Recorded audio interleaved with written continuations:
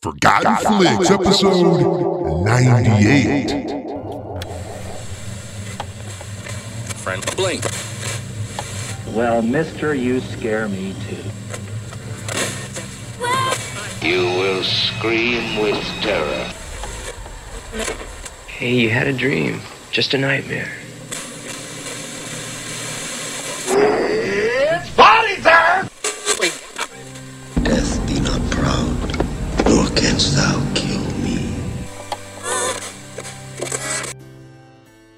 Hey, what's up, all you wonderfully rotten corpse grinders and flesh-eating fiends? Your old pal A. Ghastly Ghoul here from the vast outback of Sierra and Free region of southwestern Ohio, welcoming you to the 2013 Spooky Flix Fest from Forgotten Flix. Whoa, that's a mouthful of F's. The 50s, a time when mother wore pearls and father knew best. A time when life seemed, well, just about damn perfect. As long as you're a white kid living in the suburbs, that is. In tonight's pernicious parable, you'll learn what really made Mom's meatloaf so special, why Dad may have brought home more than just the bacon, and what really went down during those wild and crazy bridge games at the neighbor's house. You'll get all that and so much more in this movie, Parents, from 1989. I love this film. It's a great one. Enjoy, and until next time, this is your old pal A. Ghastly Ghoul from the Ghastly Movie Show saying, insert maniacal laughter. Oh, wait, that's a cue. Welcome to Spooky Flix Fast. This is where I'll add in a cool filter sound effects, guys. 2013. 1, 2, 13. Welcome to Forgotten Flix, and as you may have guessed, or not really, because only like 4 people even care about this besides us, but still, as you may have guessed, it is, in fact, the 2013 Spooky Flix Fest. I am Joel, joined, as always, by that fearsome freak filled with foibles. I like alliteration. Furry. And he's furry. Furry fearsome freak full of foibles. Jason.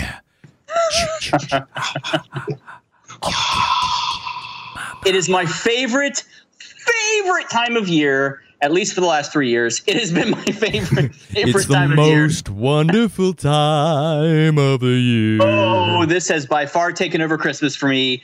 This is our third, yes, folks, count it, third year of the October Spooky Flix Fest. And I have never been more excited for us to kick off this Halloween season, because I am very excited about the movies we're going to cover and the people we're going to have on and the stuff we're going to have. It's going to be fan-damn-tastic. So, indeed. And speaking of people we have on with us, Jason. Are we not alone? We are not. Well, we're never alone, Jason. We are joined this evening. Well, whenever you're listening to this, we're joined. This morning. Or in his case, in the middle of the damn night. Early in the morning. Yeah. Yes. We are joined by the one and only Peter. Don't call me Swedish because I'm not from there originally. Nielsen. Welcome, sir. Yes. Woo! I need like a cheering sound effect. That's what I need. Welcome back. Gosh, it seems like we just talked. Yeah. Well, wait. Yeah, we did actually. He was on last episode. I know. In our bonus featurey episode about Beastmaster. Bonus featurey. Yeah. The Master of Beasts. Yes, the Master of Beasts. Yep. So, Peter, how are you this fine morn for you? It's still in the middle of the night. Give me a few hours and it'll be morning. What time is it? 2. Okay. Let's see if we can bring up the sun together, my friend. That's good. Do you have your coffee ready is all I got to know. Well, I have half a mug left of a whole pot, so I'm good. Oh, you're good to go. Good. Jason's on some kind of prescribed medication, and I'm me. So you need prescribed medication. Yes, well, I do. I take it in the morning, though, so by now it's worn off. Thank God. So actually, we couldn't be more ready. Yes, that's right. Well, of course, as you learned from the opening, hopefully, because I've hopefully edited by the time this comes out. You have learned that we are covering our first motion picture, our first terrifying, utterly horrifying movie is Parents from 1989. A film so frightening.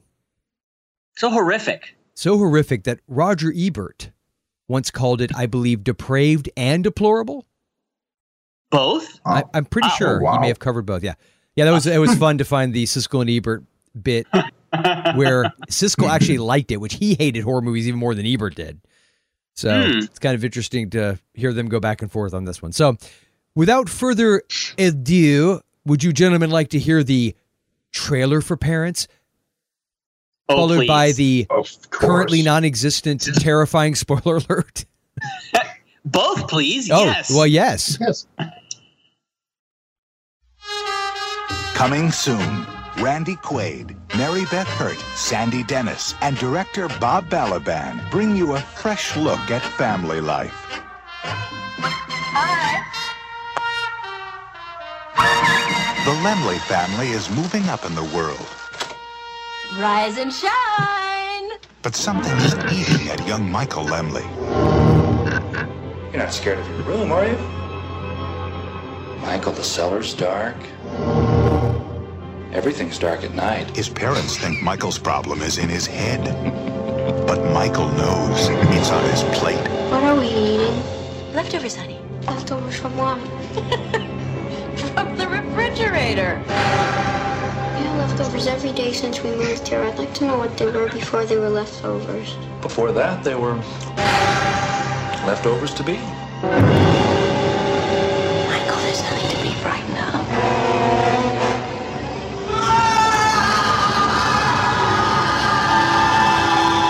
Now, there's a new name for terror. Parents. Bedtime. Help me. Help me. Spoiler alert, please. That was terrifying. That was so terrifying. That was awesome. That was awesome. It was. It really, so scary. Really was. Did it blow your minds? It kind of blew my mind. It blew something. It did. Out through my ear. So Jason, I say we cut directly to the bone here. Let's just cut right through the meat, slice through it, fry that sucker up. Just a big hunk of meat here, and just take a bite out of it and get right into the synopsis. What do you think? I think we should definitely just slice right in with the sharpest blade we can. So this is pretty much the story of young Mr. Lemmel. Lemmel's what they called him. That was his last name, right? Yeah, I think so. Lemmels. Michael is our primary character. He's a kid. I'd say he's, 11, 12? Well, he's sixth grade. So yeah, 12-ish, yeah. 12-ish, okay. 12-year-old kid in the 50s, 1950s. We don't really get a year, and we don't get a lot of detail. Moves to a new town with his parents who are somewhat strange. They eat a lot of meat. The boy has a lot of nightmares, and you won't want to eat after watching this movie. No, I take that back. You'll want to be vegetarian after eating this movie. That's for sure. I actually got hungry after watching it. Sorry. So it's really, we follow our hero Michael throughout this. His parents are Randy Quaid, who plays his dad Nick, and Mary Beth Hurt plays his mom Lily. And then there's kind of two other, I guess I want to call them secondary characters in the school counselor, who is played by Sandy Dennis, and then his friend. No. Special girlfriend. Yeah, his girlfriend. No, maybe that was Millie. No, Millie is Sandy Dennis. Yeah, that's Sandy Dennis, right? Yeah. Sheila was the friend. Oh, that's right. Sheila was his special girlfriend, who was just a girl in his class who was really weird. So they're sort of in it, but for the most part, it's following Michael and his parents and their odyssey through a truly fucked up 50s. How's that? That's the best way I can put it. That would pretty much sum it up. Were you going to touch on who the director was?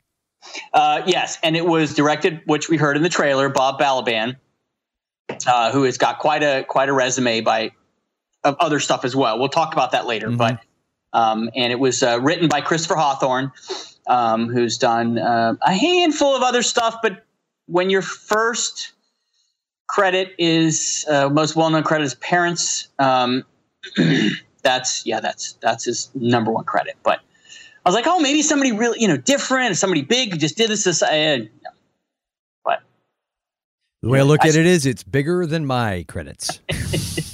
Too. That is true. So that's the synopsis. I will say before we get into any discussion on it, this is one of the most difficult movies that we have had to find to watch. So you and I talked about doing this movie because we looked up a whole ton of movies for Spooky Flix Fest. And correct me here, we spent weeks literally talking about all the movies we wanted to cover this year. And I'd like to point out, folks, this is the best we could come up with. Yes. No. But we wanted to try and find things that were not that was the problem. Games, yes. And things we hadn't seen in a while, but things that were relative from the point of maybe they had somebody famous in them or something from our time frame, which we'd set a long time ago. So this was one that we said, oh, this looks great. We've heard about it. We maybe haven't seen it in a while. Randy Quaid, yes, definitely. And then we went to find it to watch. So two things. One, this is nowhere that I could find in most areas except for online rental, which is how I watched it. But it is also among those movies that seems Netflix feels necessary to pull off air. You know what? Right before Halloween, because they pull off. You know what? A ton of Halloween movies. What's that, Peter? What? I was actually surprised. The European Netflix. That's where I watched it. Really? Yeah, on the instant? I think, didn't they have it on instant in the American one, Jason? Yeah, they did. And then they pulled But then for some reason, this happened to us last year as well. They pulled off a whole bunch of Halloween movies like a month and a half before Halloween. So it makes perfect sense. The time when people would want to be watching all of those things and using your service and watching your movie if you're the people talking behind about it. you and talk about your movies, which makes them want to watch your other. Why would you want them to do that? Maybe next year, try not telling them what movies you're going to watch. I think that's the problem. That really is the problem. There's some Netflix executives that listen to us. Yeah, they know. We let the cat out of the bag too early. We're gonna fuck up their Spooky Flix Fest. Yeah. They want to use Flix, Flix in their name. Oh, cute guys. We'll show you. Bold. Rip us off, will you? I'm just kidding. Netflix, we would never rip you off. Actually, I would say in a weird twist, the movie that's been the hardest to track down, and let's just say hypothetically, one of us might have procured a copy in a legal manner. In a somewhat legal manner. Yeah, sure. But it was Phantasm. I was surprised at this. Phantasm, the one that is probably the biggest. It's cult still, but the biggest name probably of all the movies we're doing this Flix Fest. That was the hardest one to get. Yeah, that was a tough. But this is a little more obscure, a little less known, and so this was a little tougher to track down. But Trick or Treat, actually, because if Hammond hadn't given me a copy of that, I don't think we would have found that one at all. Maybe I'm wrong. Maybe that's somewhere, but no, that was another one that was pulled off. Oh, of course it was. Never mind. But I had already purchased a copy of that, so I'm good with that. Oh, okay. Anyway, so Parents. Oh, is that what we're talking about? Oh, okay. Yes. So I wanted to ask before we get started, Peter. Yeah. Did you see this in the time frame when it first came out, either in the theaters or shortly after? Nope. Didn't. Is this the first time you've watched it? Yeah, actually, yeah. I watched it Friday or Saturday. Yeah, time. First time. Interesting. Yeah. Joel, is this the first time? What was that, Peter? You broke up a bit at the end. Yeah, and I watched it tonight too, of course. Oh, of course. You are dedicated to the cause, my friend. Okay, well, for me, I was very much aware of it because around this time period is when I was getting pretty hot and heavy into the Fangoria magazine, and And I remember they did I'm pretty sure they did a cover on it. I also, do you remember Gore Zone? Did they have that your way, Peter? You ever read Gore Zone? Yeah, if you bought it from America, yeah. I have both Fangoria and Gore Zone here at home. So yeah, I have still a couple old issues of that somewhere. And I don't know if they covered it or not, but because it's not actually that gory, but I remember it being talked about. It was also around this time there was a couple other Fangoria covered it. What's that? Didn't Fangoria cover it? Yeah, I'm pretty sure they did. So I was very much aware. And when do you remember when they would always do the movies on demand, but back in the late 80s, early 90s, so they would play, the one movie back to back to back to back. Yes. Remember? Okay. It was around this time because remember the Lord of the Flies, because that came out the same year, and Pet Sematary, and there was this one and a couple other ones that they were always on, and you could just sit there and watch the on-demand channel, and they would just play the trailers over and over again for all these different movies. Yes. So, so I remember this trailer and I remember this movie that way, but other than that, nope. This was also my first time. Yeah, I mean, I've read about it, but never seen it. Yeah. And Jason? Wow. Jason, yeah. Well, as we've talked about before, I had no aversion to horror movies as a teen, but that was just not my space. I was much more into sci-fi and things and elves stuff. Yeah. And D&D. No, I really didn't. How many hit points do you get, Jay, in a game? I'm an old gamer. You wish I was that cool, because I wasn't even in the D&D crowd. Yeah, they were we can't let that guy in. He will ruin our rep. I was in the Godzilla crowd. That was all of me. Okay. The party of me. But the movie, All of Me? It was a. We were just talking about that the other day. We were. No, I was not in the fantasy, but I wasn't in the horror. I wasn't really in the horror space either. But when we talked about this, I looked it up. I love Randy Quaid. I think he's a very cool actor, very cool character actor. And to think of him in this style of movie, because it is very much a 50s stylized on purpose. No matter what you guys came down on that, they nailed it. Oh, yeah. And that coming from three guys who did not grow up in the 50s. Yeah. But it was sure, Jason, whatever. Cover yourself now. Shut the hell up. No, so how the hell old am I then? 1930? The War of Northern Aggression. Right. I invented that shit. I get it, a history joke. I love it. God damn it. If I could get off of this chair, I'll show you a thing or two. No, this was absolutely the first time I'd even heard of this movie when we started talking about it months ago. And this is the first time I've seen it. And so what I did was I read about it. I looked it up. I did my research. And then the night I was going to watch it, the rest of my family was going to watch something else out in the other room. So we kind of did that dividing of the kids.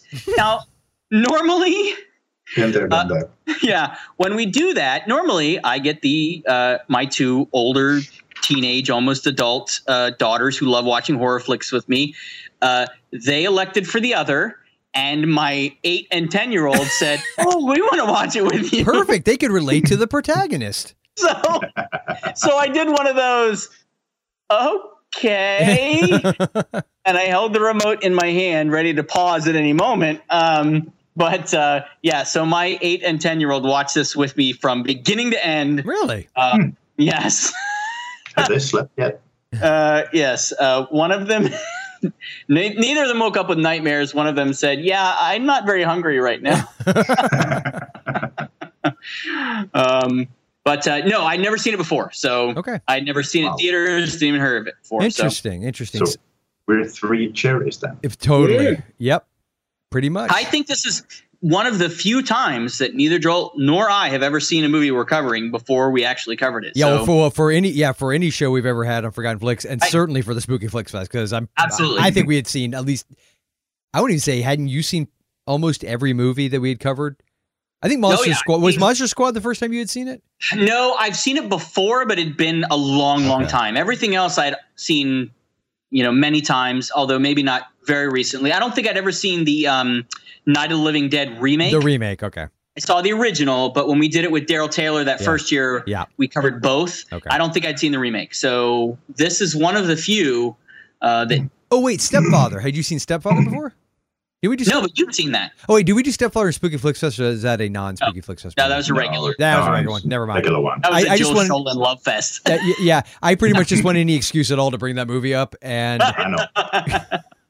We're off our streak. We talked about that movie in almost every episode for like 15 episodes. That's true. We need to bring back the classics. So this is a fascinating study because the three of us have never seen it. Yes. They're all... No, and it's fitting, actually. It is. Yes, because between... as I told you. Compared to you two, I'm single. but and I have three young children. Peter has 5. And Jason do I. You have 5. So dude, that's 13. I know. We have 13 kids between us. Oh, that's perfect. But the three of us are also very well versed in the horror genre, especially the 80s horror genre. Mm-hmm. So this, I wondered if you guys had ever seen it, because I thought it would be a perfect cross section of all three of us, what we thought of this movie going into it. Because I know Bob Balaban and I know who he is, but I didn't know. You know him? Yeah. Wow. Hook us up, dude. Bar mitzvah. Come on. What are you talking about? No. I know who he is, but I didn't actually know he was a director. So I know of his acting credits. Not that I looked him up now for the movie. I've only seen him in movies, so I never thought he directed anything. Right, that's the same with me. I just thought he was an actor because I've seen him in a lot of stuff, but I didn't know he was in anything. He directed a lot. Now apparently I did look him up after, and he did a lot of TV stuff. Yeah, where he directed a lot of TV stuff. He did a lot of other features too, but primarily he did television directing. But still, this is not a big movie. The budget was $3 million. According to IMDb, it only grossed $870,000. That is in the U.S. So no international data, but it didn't. It was a low budget movie and didn't even make back its production costs. But so perfect film for us to cover to kick off Spooky Flix Fest. So I say we open the door to our... What's that? I agree. I agree. to our guest and give him the floor. And let's see, Peter. Yeah. What did you think about Parents? In general, or the movie? Whatever your baggage is, you can keep that in the at the door. I meant the movie. Get comfortable, son. Tell me what you think about your Parents. Do you mind if I smoke? Oh God, yeah. Talking about her, you know what I have in my what the hell was up with her? Yeah. You know what I wrote? Well, you know what I wrote and underlined? Booze hag. You guys know who she is, right? Sandy Dennis, the actress. Yeah. You will not mention that movie. What, the Out of Towners? Okay. You can mention that one. You mentioned that movie. Yeah, and God told me to. Oh, that's right. Okay, I forgot she was in that. Yeah. What was the one you didn't want him to? Movie Pigs, Jason. You have to. Oh, wait. I think wait, gotcha. Jay, hey, Peter, is it from 1988? No, leave it. Yeah, you'll find out. We'll find out. Okay, yes, but so anyway, she's a very famous actress. She's been in a lot of film and TV, and she's actually a really good actress. This is she passed away in 1992. So yeah, this is just not long after. And she was only 50. And she was only 50. She was only in her early 50s when she made this movie. Yeah. Yeah. Too young. Mm. But she was actually great in it. Creepy though, but very creepy. Weird. Did you see the shots when the mother was in talking about Michael? Did you notice how big the desk looked when she was sitting in the island? Oh yeah. And a gigantic purse. Yeah. Yeah. Oh wait, you mean this? Hey guys, you mean this scene? I wonder, could you tell me, do Michael and his father have a close relationship? Very close. That scene. What kind of things do they do together? Oh, Many things. Like what? Oh, that's hard to say. I would have to say many things and just leave it at that. Dude, Mary Beth Hurt was phenomenal. I have got to say, that was one of my favorite scenes. It was a great scene, which is funny because that's the scene Ebert pointed out that one of the reasons why he didn't like the movie. Really? He said he just found it to be too just odd and off kilter, and he just couldn't handle he found it too dark, that there was nothing humorous to it. It is. Yeah. Yeah, but there's, I don't know, a creepy humor to it. Yes. Just look at Randy. You never know if is he going to explode or. And he would. I would say the acting in this movie I thought was really good. And the little girl Sheila. There was a few times the ADR. You know, the when they replaced the dialogue because maybe it was too windy out or there was too many noises, and so they had the actors come into a studio and re-record. You can tell that the audio was not recorded on location. So there was a few scenes when she and Michael were walking out of the school. The ADR was so bad. Oh. Yeah, but in a way, I thought it kind of fit the. It did kind of, but whether it was intentional or not, it did have weird. that. Yes, it did have an otherworldly. Almost nightmarish quality to it. But I thought just some of her reactions to things were so honest. Yeah. And just real. Like the acting is and this is so it's supreme, more or less. It's fantastic. Yeah.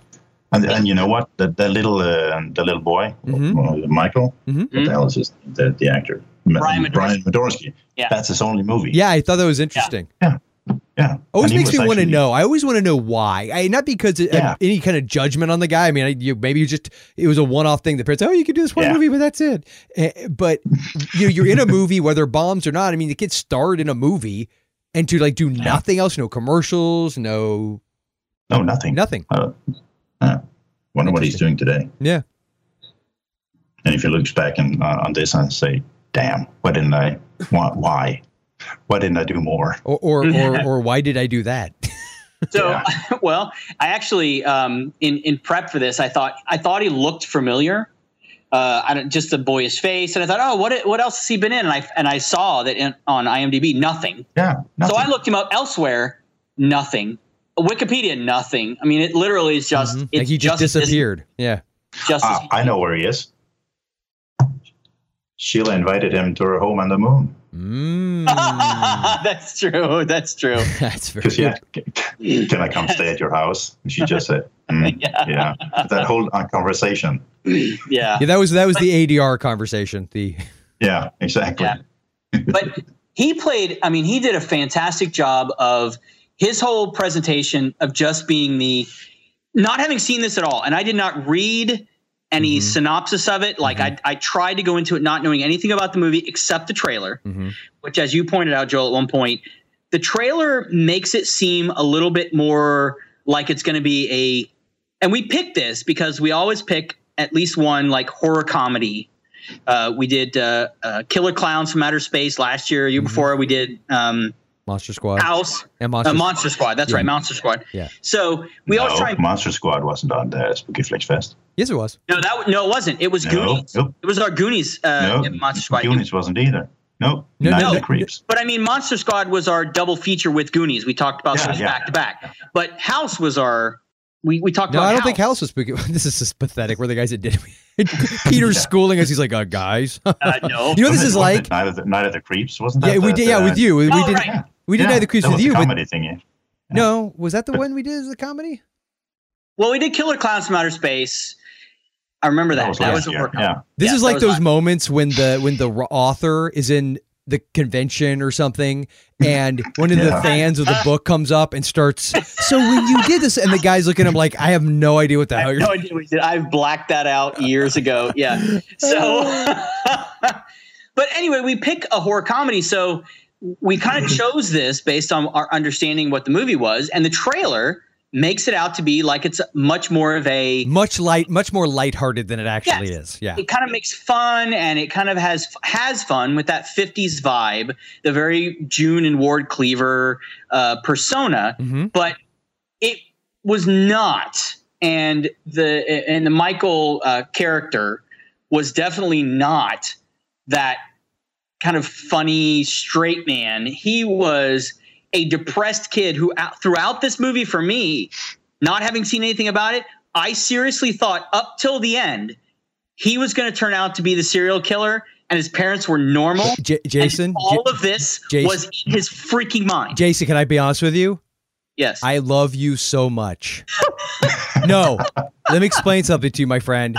I actually have it written down. My theory of this movie is even with the ending, that's what this movie is. And yes. I have actual evidence to back myself up on this, that this whole movie is in that kid's head. Yes. And he killed his parents in the end. You got your spoiler alert at the beginning, people. You should know by now. And that this was his way of dealing and rationalizing what he did, and the setup at the end with the grandparents, all that.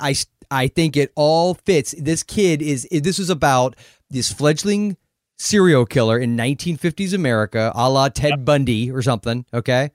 Yep. And that's I have this whole crazy conspiracy theory. But anyway, agree. Yep. Wow. I thought for sure I was so ready for you to give me shit. I was ready for oh, come on, man. Look, they found a body.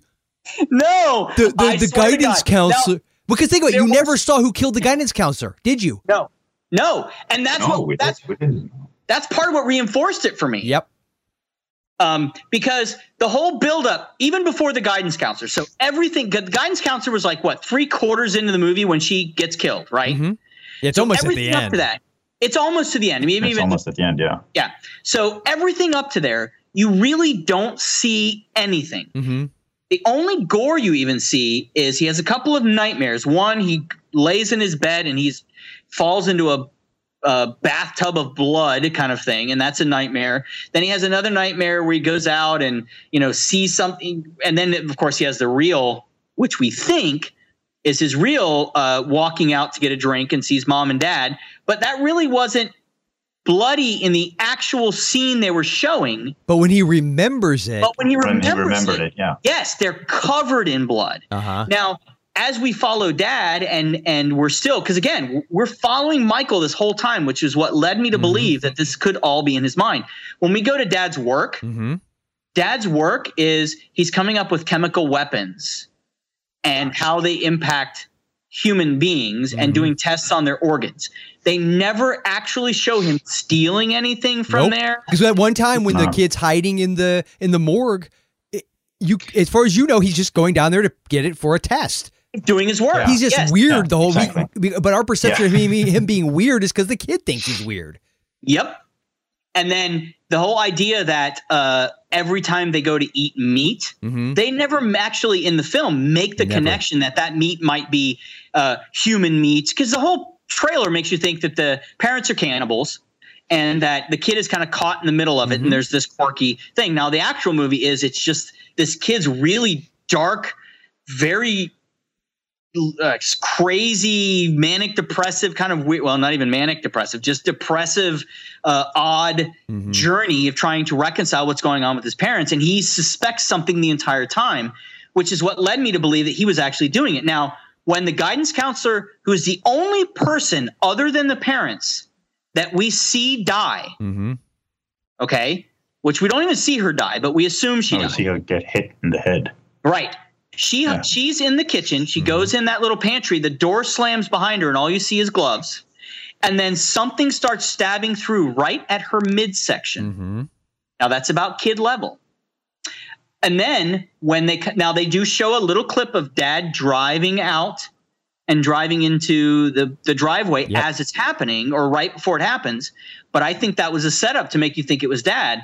And then she, of course, you just see a shot of her head turn around and a golf club in the face. And then what do? They do this really, jump cut to them grilling barbecue. Yeah. Oh man. So that's the implication being, they cooked her. But here's the thing: I even question if she was even there ever. I'm wondering that was just a dream vision of his. Yeah. And like the ending with the way the parents died and everything. I think the only part that was real is the house blowing up, because that's the only part that anybody would be able to Yeah, possibly. You just see him run away, flash of white light. Now he's back at his grandparents' house. And they don't ever act like this kid's been through a recent trauma even. You know what I mean? Like there's never this sense of, it's just like, oh, his dad. And they speak of him. And the whole thing was just very weird. Can you imagine?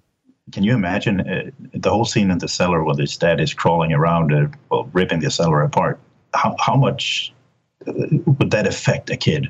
Oh yeah, actually. But they never play up that. You just, and I do love. Are you tired? You want to go to bed? Now, I'm just going to tell you guys right now. I found this movie disturbing as hell, but I freaking loved it because it's the kind of movie that has all this potential to dig apart and like look at the symbolism of things. Like for instance, the kid early on, it was a great creepy ass moment with the dad. And again, they play in the trailer for laughs where the father says, it's dark in the cellar. Yeah, it's dark. He goes, the only place where you don't want it to be dark. And that's when he points at his head and starts laughing.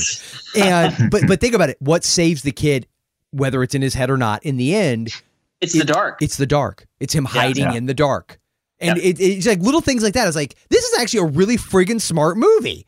Oh, yeah. And I'd have to say, I feel exactly the same. It was much darker than I thought it would be. Much more disturbing. From this movie makes Heathers look like a damn Disney.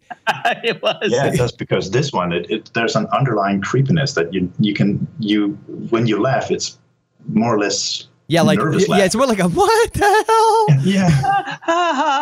Yeah. I mean, there are fun moments, and many of them come from Randy Quaid, but that man is so.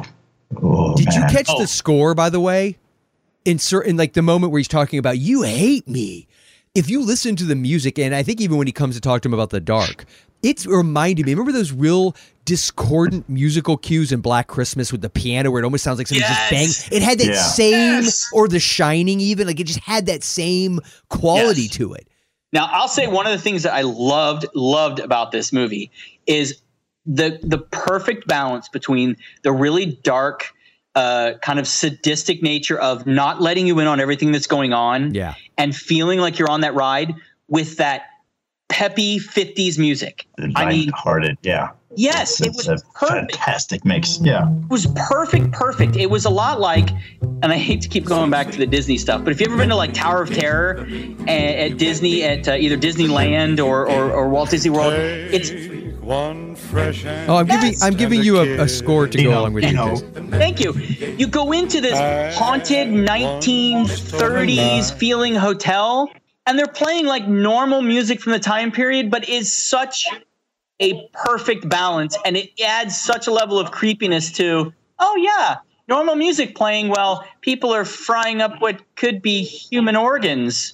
And it is. It's a lot like what would happen if Ward and June Cleaver were bloodthirsty psychopaths that nobody knew about. Yeah, and I think to the point Peter made earlier about the desk in that scene in the office, there were certain shots and moments that had this Kubrickian vibe to me, like a Stanley Kubrick Shining kind of just creepiness. But the name that I don't even know why it didn't occur to me, but totally fits this movie, David Lynch. Yeah. Blue Velvet, that sort of 50s vibe in that movie. It definitely had this David Lynch weird, like the nightmare of reality that you don't know what's real. You don't know what's in this kid's head. It could all be made up. At any point, there could have been some dwarf that walked in who sounded like he was talking in reverse, but wasn't actually. So everything he says is like this. Yeah.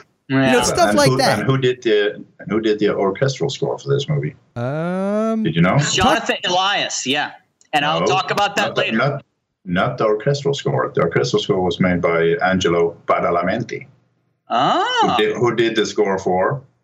Now we're talking about David Lynch. Hold on. Twin Peaks. Oh well, there you go. Oh.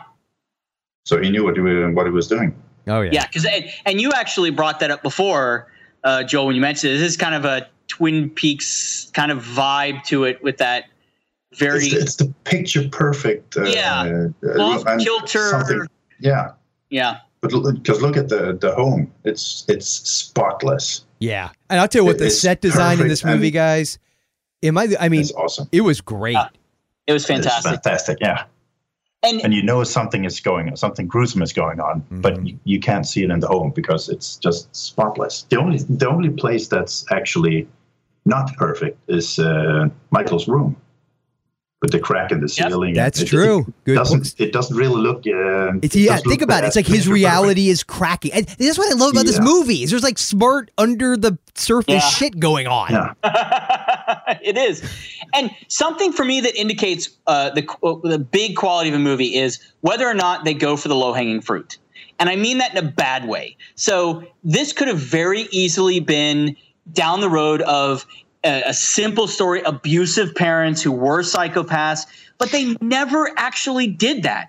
I mean, every time they showed, like, they did, 2 or 3 different scenes with Randy Quaid and Mary Beth Hurt when they were outside at the grill. Mm-hmm.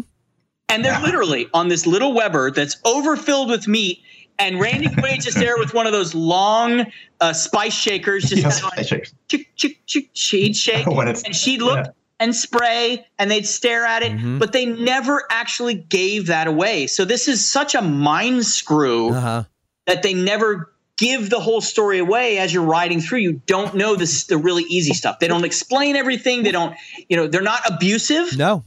They're not. And the whole time. I think she actually, the scenes between Michael and his mother is, she loves him. Oh, yeah. No doubt about it. It's just, his dad might be a bit on the weird side, though. But was it because he was weird, and Michael too, or was it because that's how the kid perceived him? Yeah, that was actually when I watched it the first time. The vibe I got from it was, is this how it looks from what grown-ups do, what parents do through a kid's eye? Best line in the movie. I mean, when they're watching, when Sheila and Michael, is it? Michael's the kid, right? Yeah. Okay. When they're watching the parents play bridge, they change. Yeah, she says when they're alone, they change. Yes, that is such a cool, creepy ass line. Yes.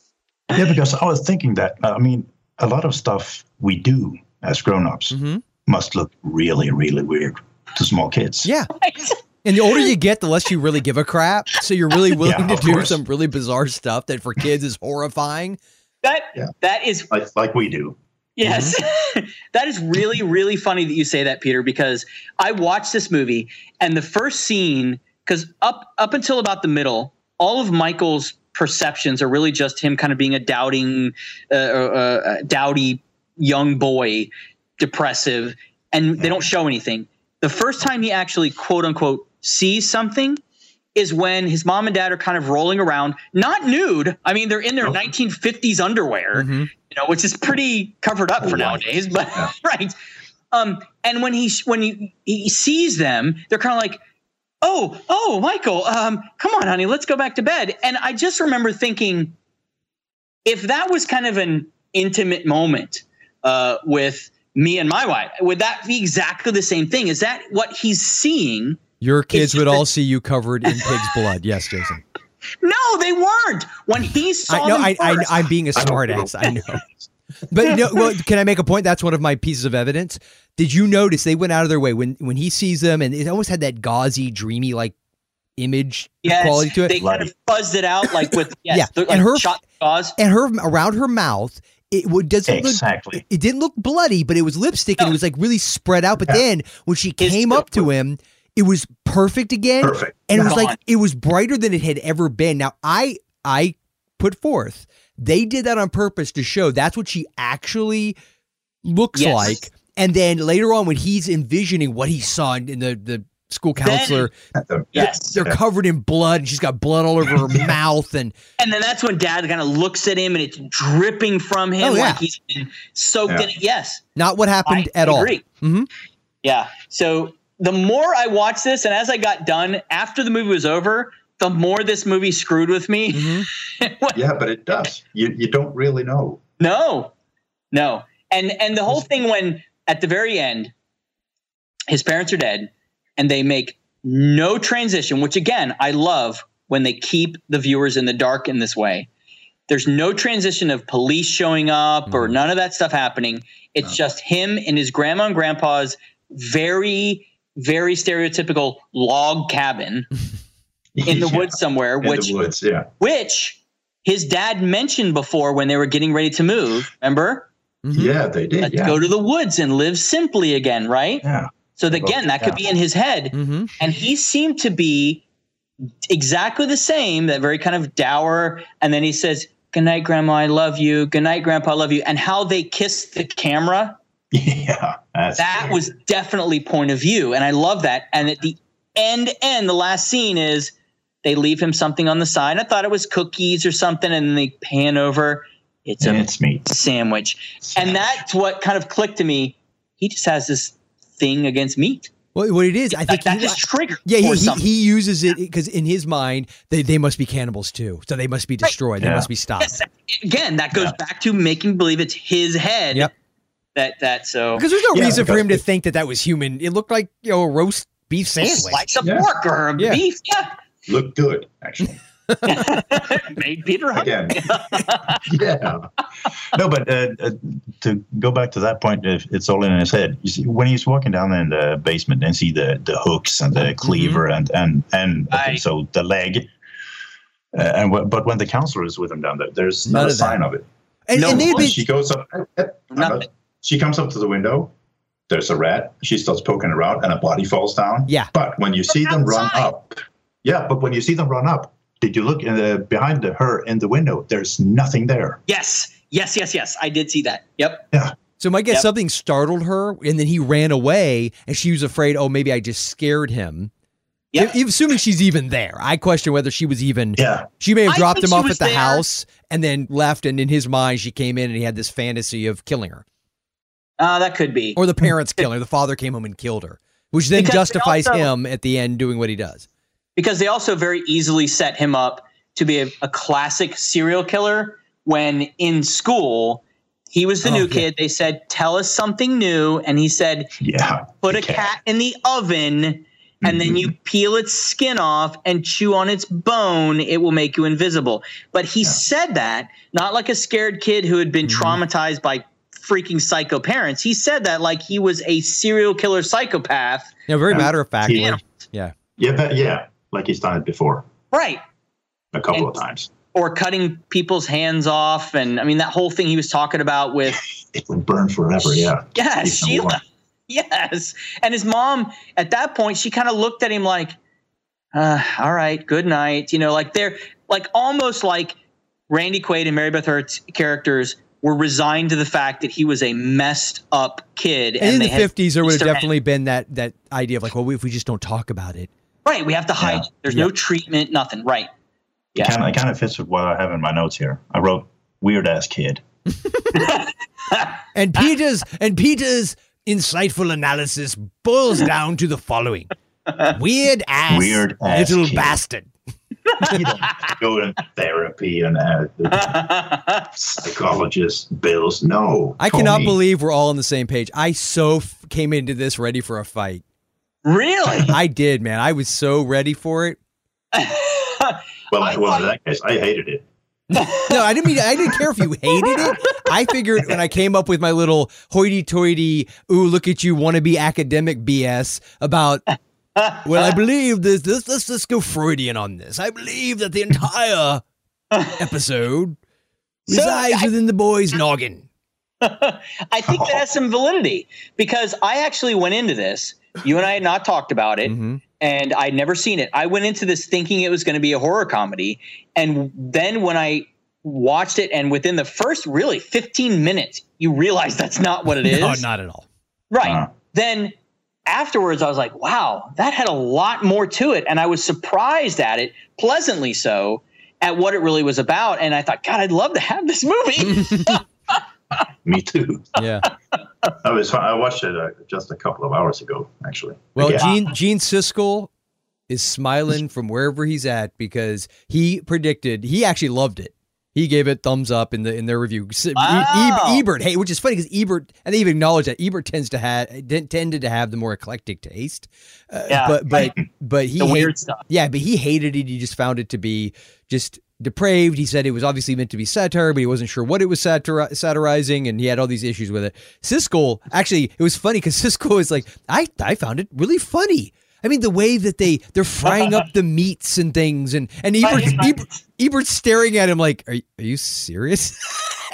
He looked at Gene Siskel like you looked at me when I said what I thought about assault on Precinct 13. Well, if I could have looked at you, yes. No, but Siskel said he believed. This is when the movie had just come out. He goes, I obviously didn't know how it was going to fare or not at the box office, but he said, I think this movie will go on to become a cult film, and it has. I mean, it has a cult following. There are people that love this movie. It's an acquired taste. It's not for everyone. This movie. Get it, Peter? Yeah. I see what you did there. It's an acquired taste. Yeah. You'll grow to love it. Your mother did. Yeah. He said it's an acquired taste. Mm-hmm. But see, again, they never said, They never say what it is. It takes all kinds of critters to make Farmer Vincent's fritters. They never say that. No. They never say. Peter, you know what that was from, right? Because I'm going to have to go jump off a bridge if you didn't know what that was from. But say it again. Oh, sorry. It takes all kinds of critters to make Farmer Vincent's fritters. Oh, Christ, what the hell have I heard that before? Oh, haha. I stumped Peter. I'm sorry. There's a little bell in the back of my head. Jason, you know? No, I'm waiting for you to jump off the bridge.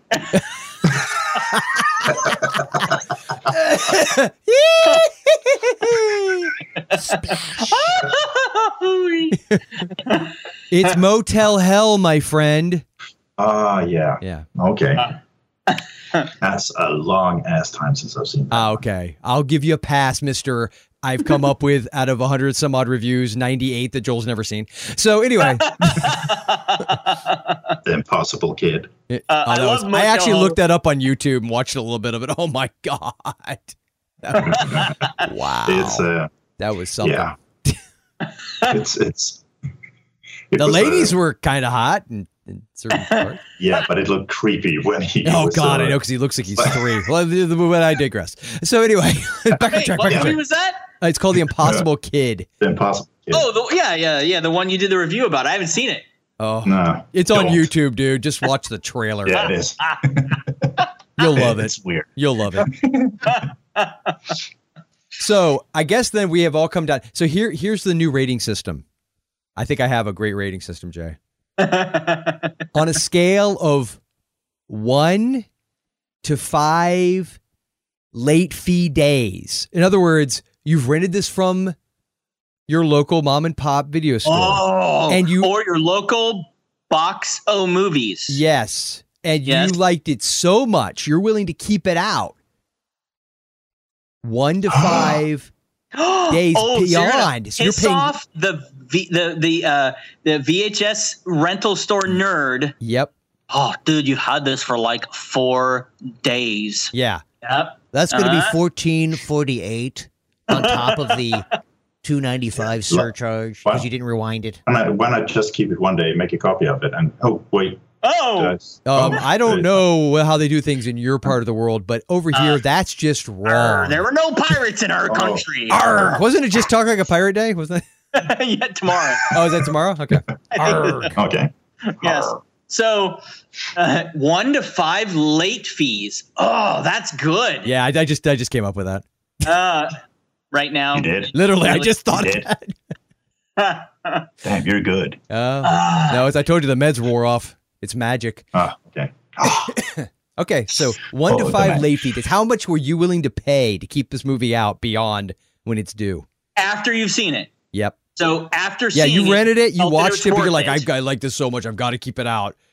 5 would be, I like this movie so much, I'm willing to keep this thing out 5 extra days. I've got to watch it that many more times. Now visualize you're a 15-year-old kid with no kids, no wife, no life. And yeah, sure. Yeah.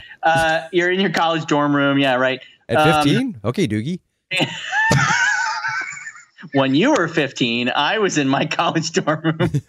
That's true. Good point. I'd give it 4 late fee days. Really? Nice. Yes. I'm kind of on the same page as you are, Jason. Give it 4 late fee days.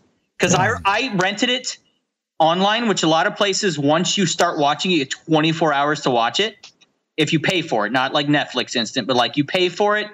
Once you've paid, you have 30 days to start. But once you start, you have to watch it in 24 hours. I literally watched it and thought, damn it, I want to watch this tomorrow. Yeah.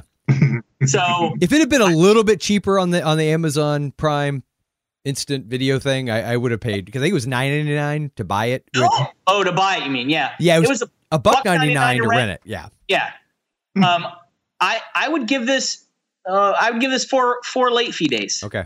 Yeah. So by then, I probably would have bought it. So yeah. Or copy. I mean, yeah, of course, but. No, I'm with Jason here. Or should we say that the ultimate, if it's a 5? Yeah, 5. Wait, 5 means 5 is buy it. Yeah, 5, you kept it out so long, you're just going to play it off like you can't find it, or that it got melted in your car and you're going to just pay for it. Remember back in the day, because I've been with Netflix since they started, literally back in the early 70s. No, mid 90s. When they started, I started with them. And I started in the mid 90s? They didn't start in the mid 90s. You're high. Yeah. No, mid to early. Was it like 90? You're so old that you are getting your decades confused. No, I started. You keep talking. You keep talking. I'm looking this up. There's no way in hell they started in the mid 90s. I've been with Netflix since 95, 96. Since 1982. Really? No, I'm joking, dude. I'm just making that weird. Ass hack. I scallywag. 96. I think 96 is when I started with Netflix, and no incentive, obviously, any of that stuff. But there were movies that you would rent that if you wanted, you could go online and just say, "I'm gonna keep it." Yeah. What are you gonna do about it, Netflix? Oh, charge me money. Charge you like an extra $10 or $15, whatever for that. So a 5 rating on our new scale here would be a just keep it and buy it, or outright I just buy it. Well, I'll be a monkey's uncle. You were a member before they were founded. 96? 97. You were close. Oh, okay. 97. So God, it doesn't seem like it's been around that long. Yeah. But I remember because there was another service. No, Jason's been around since, was it Methuselah? Isn't that the one? Kiss my ass. He was my first child. No. All right, hold on. When I was wait, no. It started its subscription. Wait. No, it started its subscription-based digital distribution service in 1999. That's digital distribution service. No.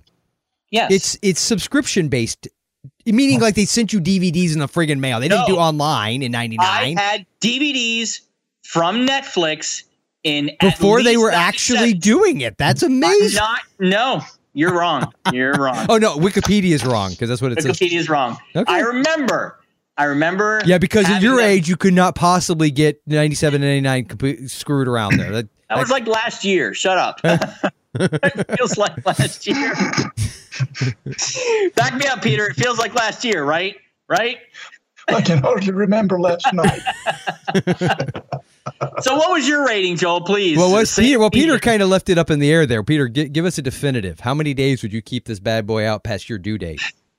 No, I was on the same page as Jason 4. I would say, I guess we're not going to allow ourselves half days.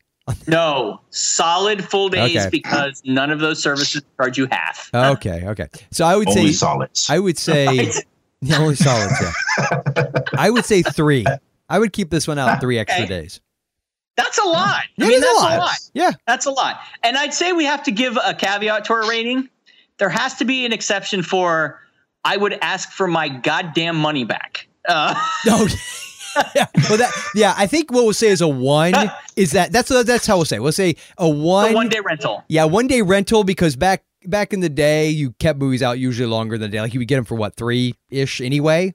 Yes, your fee was for like so 1 day means you hated it so much that your ass pretty much would get back in your car and took it back, threw it down on the counter, and said, "Dang it, where are them Emmanuel movies at? I want one of them."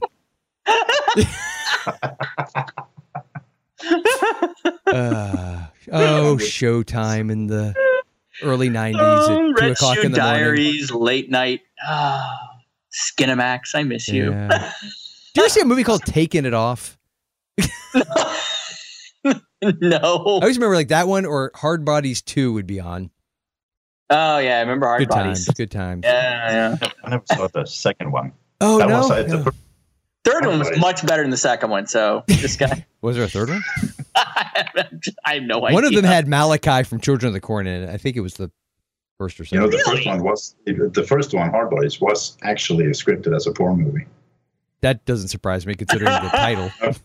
Me neither. When I read it the first time, but it was more like, really? Yeah. It wasn't that good of a movie anyway. But hey, we were young. Yes, gentlemen. Well, it has been almost a solid hour into this first episode of the 2013 Spooky Flix Fest. Can I just mention one thing? Yes, please do. The hand in the sink. How fucking creepy was that? But also that was a nightmare. Like we knew that was a nightmare. But that was so one that of made it less creepy? No. It was still creepy. It was disturbing as hell. It was one of only two scenes. Yeah. Aside from seeing very innocuous gray kind of corpses in the morgue, like it normally would be, that was one of only two scenes you actually saw dismembered body parts. Yeah, because of the leg. And then the leg hanging from the meat hook. Going for the shock effect or something. Yeah, I mean, that scene surprised me. I thought that was where the rest of the movie was going to go when I saw that, but it just left it at that. Yeah, that was nasty. That was the hand coming out of the garbage disposal kind of jumping around. Yeah. Oh, and by the way, what the hell was up with those sausages at that?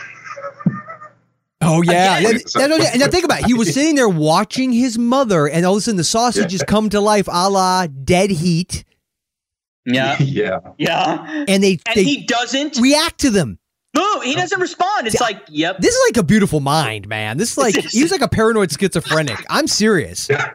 He's just watching them out of the corner of his eyes.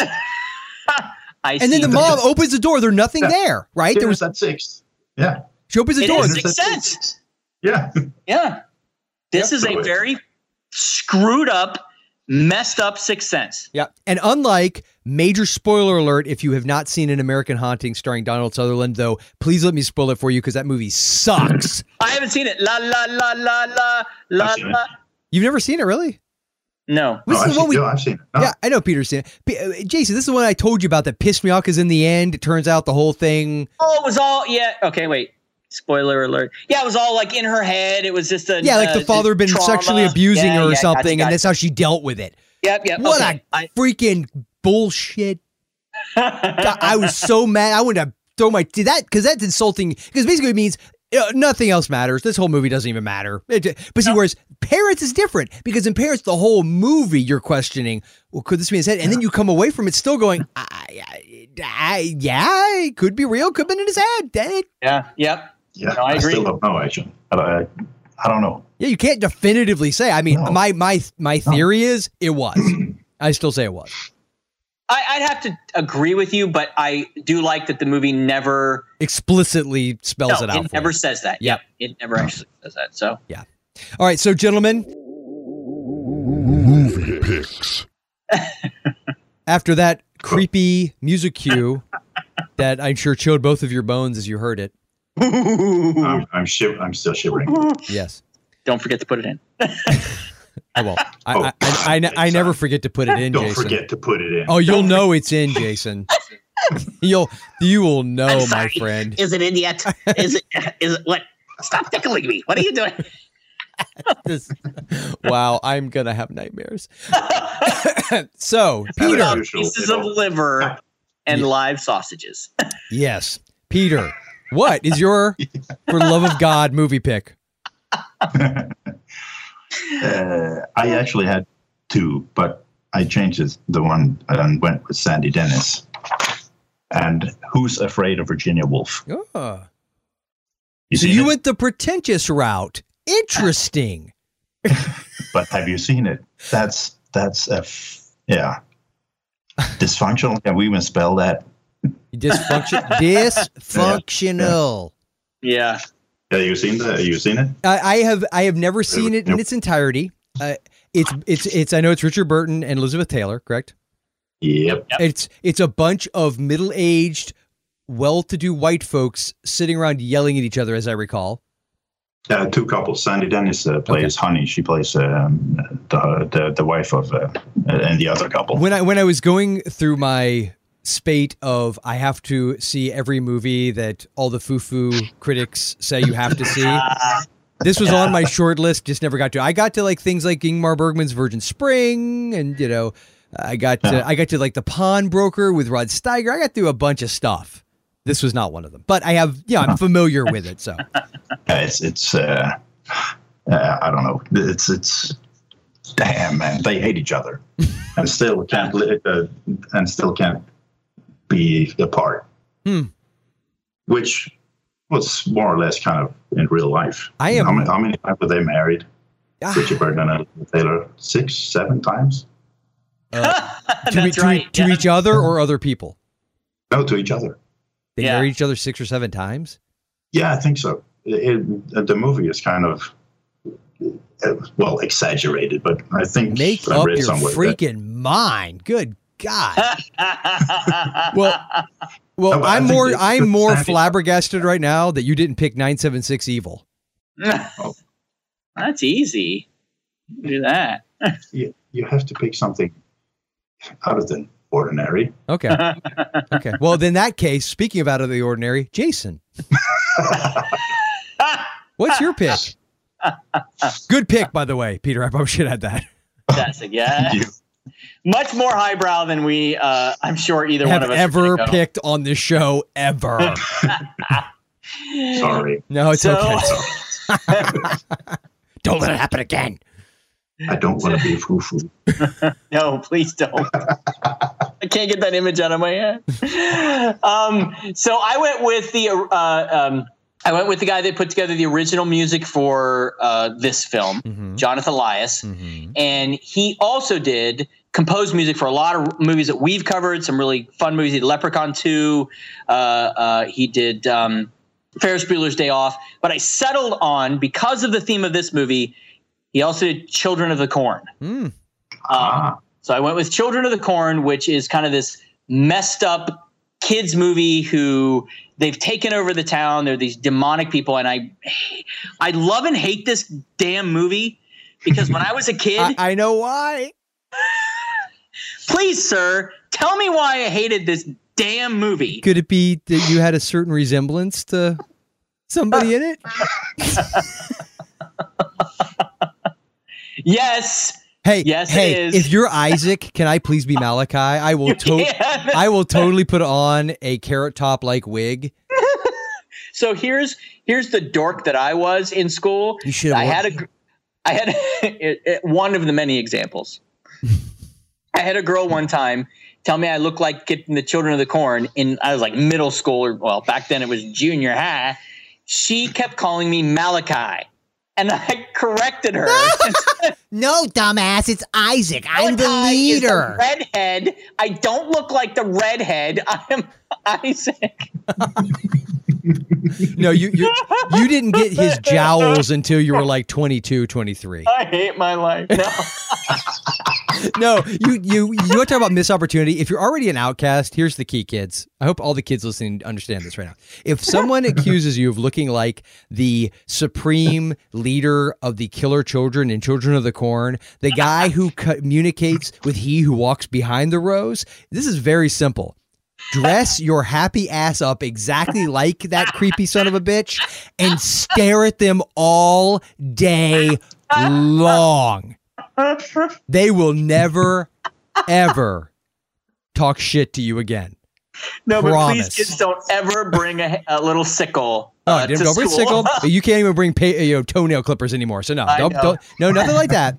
Just that hat, that little Amish looking hat.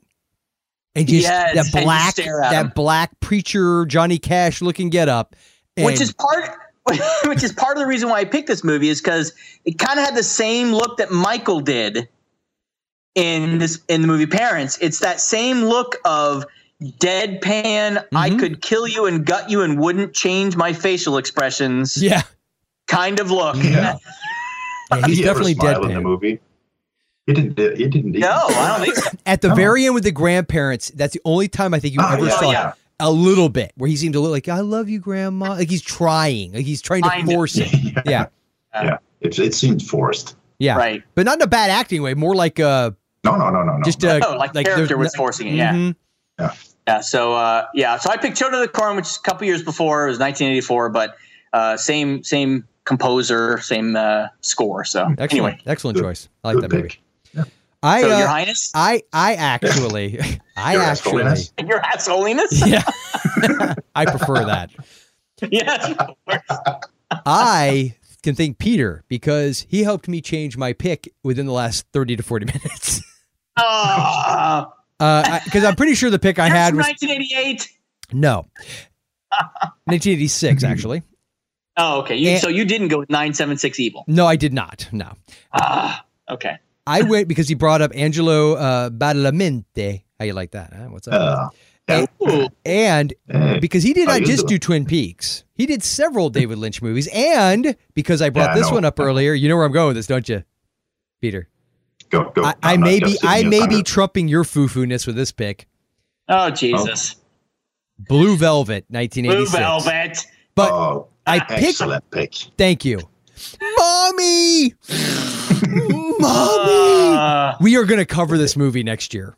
I haven't seen this thing in freaking years. I only remember really the scene with Dennis Hopper and that damn oxygen mask. And Kyle MacLachlan hiding in the closet, and he's between Isabella Rossellini's legs. Mommy! Mommy! Yeah, so the premise is this. I'm going to do the IMDb premise because keep it short. The gruesome discovery of a severed human ear he found in a field leads a young man on a dark and dangerous journey into a dark, we already said that, into a dark and sinister underworld that exists in his hometown. Yeah, that's a freaking understatement. It also has Isabella Rossellini, like I said, Kyle MacLachlan, Dennis Hopper, Laura Dern. Yeah, Dean Stockwell is in it. I mean, it is classic Lynch. Classic Lynch. So if you're not familiar with David Lynch, what you want to do is start off with something really, really on the edge with him to get you ready for this movie, like The Straight Story, or that was a joke for anybody. So yeah, start with A Straight Story, and then go with this immediately chased up with, say, Eraserhead, and then you'll be set for the evening. That's. But please go with the mind cleanse and watch something with Kyle MacLachlan, like, I don't know, Dune, which was or The Hidden or something. Oh, I read somewhere about Dennis Hopper and his gas sniffing tank. You know which gas he wanted to use? I can only imagine. Helium. That would have been awesome. I'm surprised David Lynch didn't let him do that. Yeah, he's the kind of director who would. Yeah. Mommy. Yeah. Oh my God, that would have been crazy. Can you imagine? Wow, and Brad Dourif's in that. Yeah, it's got a great guy. Yeah, dude, it is a movie. It is a disturbing ass. And Jason, you've never seen it, right? No. I've seen the cover and I've actually heard of it, but I have not. Yeah, see, it's one of those kind of movies, and I mean, among true, cinephiles, I think this is obviously not a forgotten flick. It's considered a classic. No. But I say certainly based on our criteria. Oh, certainly, yeah. This would be one. I think it'd be fun if we do a couple quote unquote higher brow movies just to prove what geniuses we really aren't. Fun. But the music in Blue Velvet is great too. I have the CD, so it will blow your mind. So what's the connection again? Because Angelo Badalamenti. Oh, right. Who did the score in Parents? Yeah. Yep. Twin Peaks. Yeah, gotcha. Yep. So I believe we have all of our picks in. We've picked our picks.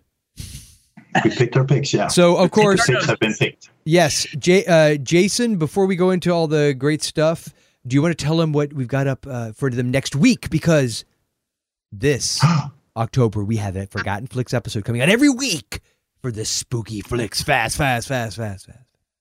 This is only the beginning.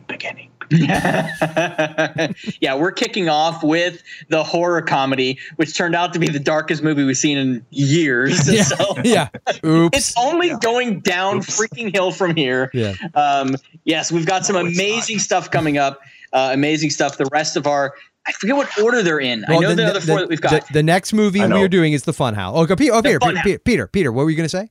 I heard you say Yeah, I know. Yeah. Go. Yeah. What is it? I've listened to Off Script today. Whoa. I know we're doing Funhouse, which both you and I have talked about. We really wanted to do. We will be joined. By. Oh, fuck! I know.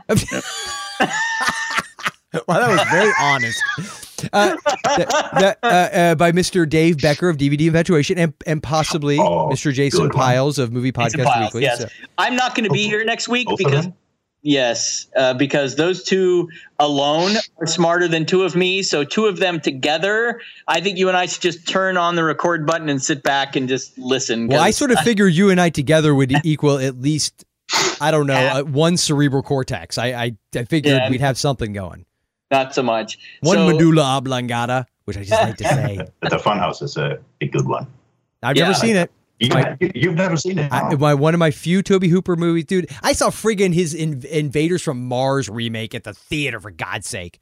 I've even seen Eaten Alive. I think this and his hippie movie he made before Chainsaw Massacre are maybe the only two movies. Oh, The Mangler. I avoided. I couldn't bring myself to see that. But it wasn't that good. No. Read the short story. Wait, was that the one that had the movie poster of the guy holding the head with the long hair? The Mangler? Yeah. No, that's the one about the killer Mangler. Yeah, wasn't it? More or less, yeah. Oh, you're talking about Maniac. No. Well, maybe it was. You're talking about Maniac, where he's holding the woman's scalp. Yeah, my main. No. The Mangler isn't it Robert Englund's in that, right? Yeah. It's based on a Stephen King short story, and it's basically about short story. The short story is actually pretty. Short story. It's good as a 4-page short story. As a feature-length film, not so much. It's basically a killer clothing press or whatever the hell it's like a steam press. Right. Yeah. It's possessed and it kills people. Yeah. It's just as bad as it sounds, Jason. Yeah. And they've made 2 sequels? Yeah, no. No. Oh, God. So that'll be the next one, the Funhouse. So that'll be the next one. And then coming up, our third installment will be one we've already mentioned. We will be talking about, no, it's not a dream, Phantasm. Yeah, boy. And that'll be with Doug McCoy. Doug McCoy. And that's going to be our earliest film of this season from 1979. We're going to be covering Phantasm. Mm-hmm. And then... Yeah, for the week before, we're going to get you ready to take the kids out and to get some candy. We're going to cover Trick or Treat. Now, not the anthology film from the 2000s. No, this is from... I forgot one thing. What? Who's doing Phantasm with you? I said Doug McCoy. Yeah, Doug McCoy. Yeah. Oh, you said... Oh, sorry. Yeah, Doug McCoy. We've had on before. Yeah, he's a fellow podcaster. Yep. So we're doing Trick or Treat from 1986. There are 2 movies out there, so make sure you get the right one. With who? Joel? Your favorite little boy? Your favorite cute little boy with the feathered hair? What the hell are you talking about? Trick or Treat. Oh, I thought you were going to be like, who's doing it with us? I'm like, what the F? Who's in it? Oh, yeah. Skippy from Family Ties.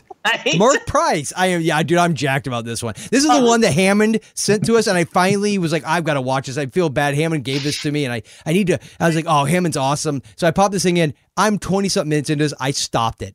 This is like 4 or 5 months ago, Jason. I said, dude, I'm not watching this any further. You know why? We are so doing this for spooky. This movie is awesome. Just in the first 30 minutes. Yeah, I've seen the trailer several times. Have not watched the movie, but I'm getting ready to watch it to ramp up for it. So that's right before. That's the week before Halloween, and of course, our super special event is always our Halloween night event, or at least closest to it. And this year, it's the night before Halloween. We are doing this year The Exorcist Part 3. Now, we're doing this for a reason. Before you start saying we're diving into deep sequels just because. We've got nothing better. Yeah, because why couldn't you have done The Exorcist or The Exorcist 2? First of all, if you said that last line, to hell with you. Stop listening to the show. Yeah, you are a heretic. But no, because we're trying to be a little more forgotten, but also movies that we think, have potential. So this is one that our recollection creeped me the hell out. The scary ass movie. Yeah. So, Yeah, he's got George C. Scott. Yeah. What, And Peter? I'm not gonna spoil anything, but there is a scene in that made me. Dude, wait. jump. Long hallway, nurse, closing up for the night. Just. Oh my God! Holy Oh my God! crap, I that's think I one know of the what most you're talking scary about. things I've ever seen. There's nothing to it. I rewind that scene over and over again when I first saw the movie. It scared the piss out of me. Now wait a second. Is that the one you sent me? Just a clip of that Yes. scene? And the nurse is walking, And it whoa! scared the crap out of you. Yeah. You know, I watched this when I was young or younger. We were living in a house outside.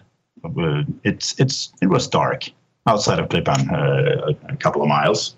No street lights, gravel road. I was by myself in a big house when I watched this movie. Yeah. Yeah. I got a lot of sleep that night. That scene alone. Yeah, that was And that's when all the animals decided they were going to start scratching at the windows. Howling. And then suddenly goes silent. Their branch falls. Yeah. Yeah. The thump would be me fainting. Yeah. Right. So. Or taking a dump. Yeah. And of course. So we're going to go full creep factor on the night before Halloween with Exorcist 3. And of course, it wouldn't be our Halloween episode without Daryl Taylor, who has joined us on our last two Halloween nights, Spooky Flix Fest spectaculars. It wouldn't be without him. Yeah, so he is a fantastic guest. We've had him on many times, one of our favorite fellow movie geeks to have on, but he's going to be joining us for Exorcist 3. So don't forget, check those movies out before you watch and before you listen, and get ready for the fear factor that is Spooky Not Flix. the TV show, because that show was horrible. No, we don't eat gross stuff. Well, Peter does, but that's debatable. So, Jason, before we go out with all of our contact info, I think we owe a big debt of gratitude, if nothing else, just for smarting up the podcast with Who's Afraid of Virginia Woolf for like 5 minutes. We owe a big debt of gratitude to our buddy, our compadre, our amigo, our, how would you say it in your native tongue, Peter? You're talking to me or Jason? Our big daddy? I know yeah, exactly. If it was Jason, I was talking to him, be like, our dude, our fellow dude. Cousin. Our cousin, yeah. From up north. Our cousin from up north. Yeah. You did that pretty well, Peter. No, I was trying to figure out what the hell is a friend in Swedish. I'm sure I can't say it, but. Friend. Vän. Vän? Vän. Vän. That's a close friend. You know what's fun? When somebody who speaks another language really well tells you what the word is, and then you say it back to them, and you hear it in your head like you said it perfectly the way they said it to you, and they're like, no. Vän. No. And you say, and they go, no, Vän. And you go, Vän. And it just keeps escalating from there. That is fun. And I'm standing there yelling, "No, God damn it!" I'm crying. I'm trying to say it. Damn it. Vin, like a VIN number on a car. I don't know. Vin Diesel. Is it like Vin, like Vin Diesel? So Peter, thank you so much for joining us. My pleasure. Always a pleasure. And of course, I love doing this. And you can find Peter on Twitter. You are is it Peter _ Nielsen? Is that your? Yeah, it is. Yep. _ Nielsen. Yeah. And he is a full half of the content on Forgotten Flix. At least. Yeah. Check out his retro reviews on the ForgottenFlix.com. I have some good ones coming up this October. Some good ones. Need some good ones. Real nuggets. Good ones, y'all. That's what you got to say. I'm starting out with the comedy too. Yeah. So, Very good. I'm looking forward to your Halloween spectacular. So for all we know, your reviews will be the movies we're covering next year. It's possible. I'm not saying that's where I'm going to get all my ideas from, Peter. I'm not saying I'm that lazy, but I'm that lazy. No. And I'm not going to say I'm upset about the fact that you covered Krull, and I'm trying to convince Joel that we're going to do that movie. I remember watching that movie a lot when I was a kid, along with Beastmaster, and I have a feeling. Don't read his review before we cover it. That's all I'm saying. Oh, I did. I already read it. I kind of have to, because I put it on the site. And well, he puts them on the site now, but I do go through them. Yeah. I didn't spoil that much, did I? No. I'm trying not to spoil it. No. Yeah. And before we end this first episode of the 2013 Spooky Flix Fest, we of course want to thank Midnight Syndicate, who were generous enough to allow us to use their incredible music for the intro that played at the beginning of this episode. We want to thank them so much, and you of course can check them out at midnightsyndicate.com. They just had a fantastic album. We've mentioned it before, I think on Off Script. We mentioned the Monsters of Legend CD that they had come out, the album dropped. So check them out. We will, of course, link them up in the show notes, but we wanted to thank them for being so generous and allowing us the use of their music.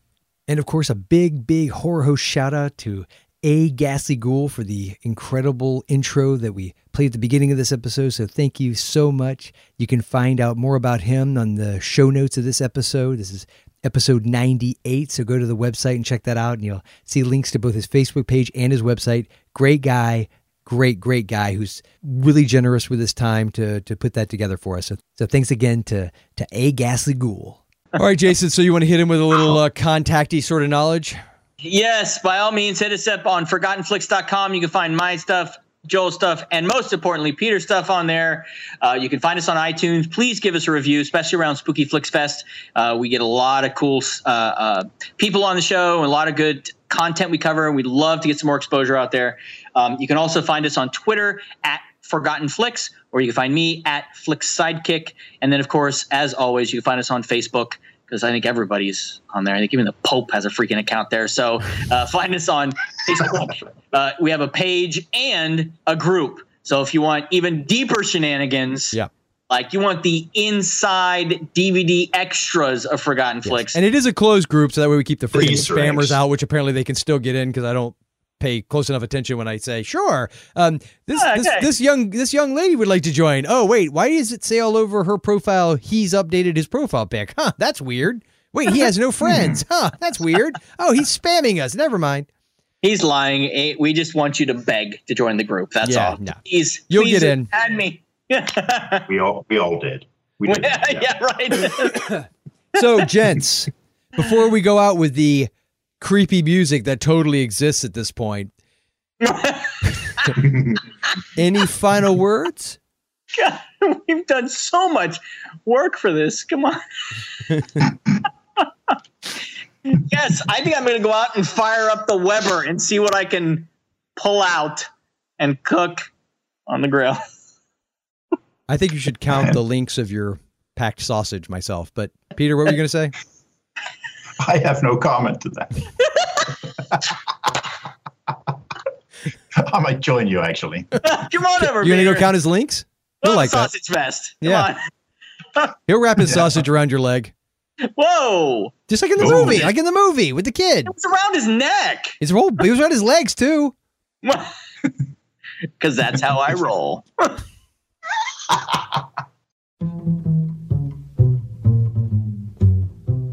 Sweet, sweet memories you gave me. You can't beat the memories you gave me. Take one fresh and tender kiss. The memories you gave me. At one stolen night of bliss. You can't beat the memories you gave me. One girl, one boy, some grief, some joy. Memories are made of this. The memories you gave me. Don't forget a small moonbeam. You can't beat the memories you gave me. Fold in lightly with a dream. The memories you gave me. Your lips and mine, two sips of wine. Memories are made of this. The memories you gave me. Then add the wedding bells, the one house where lovers dwell. 3 little kids for the flavor. Stir carefully through the days. See how the flavor stays. These are the dreams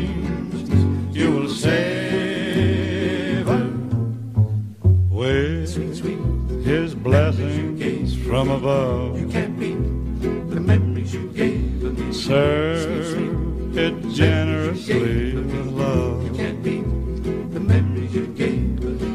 One man, one wife, one love, through life. Memories are made of this. You can't beat the memories you gave me.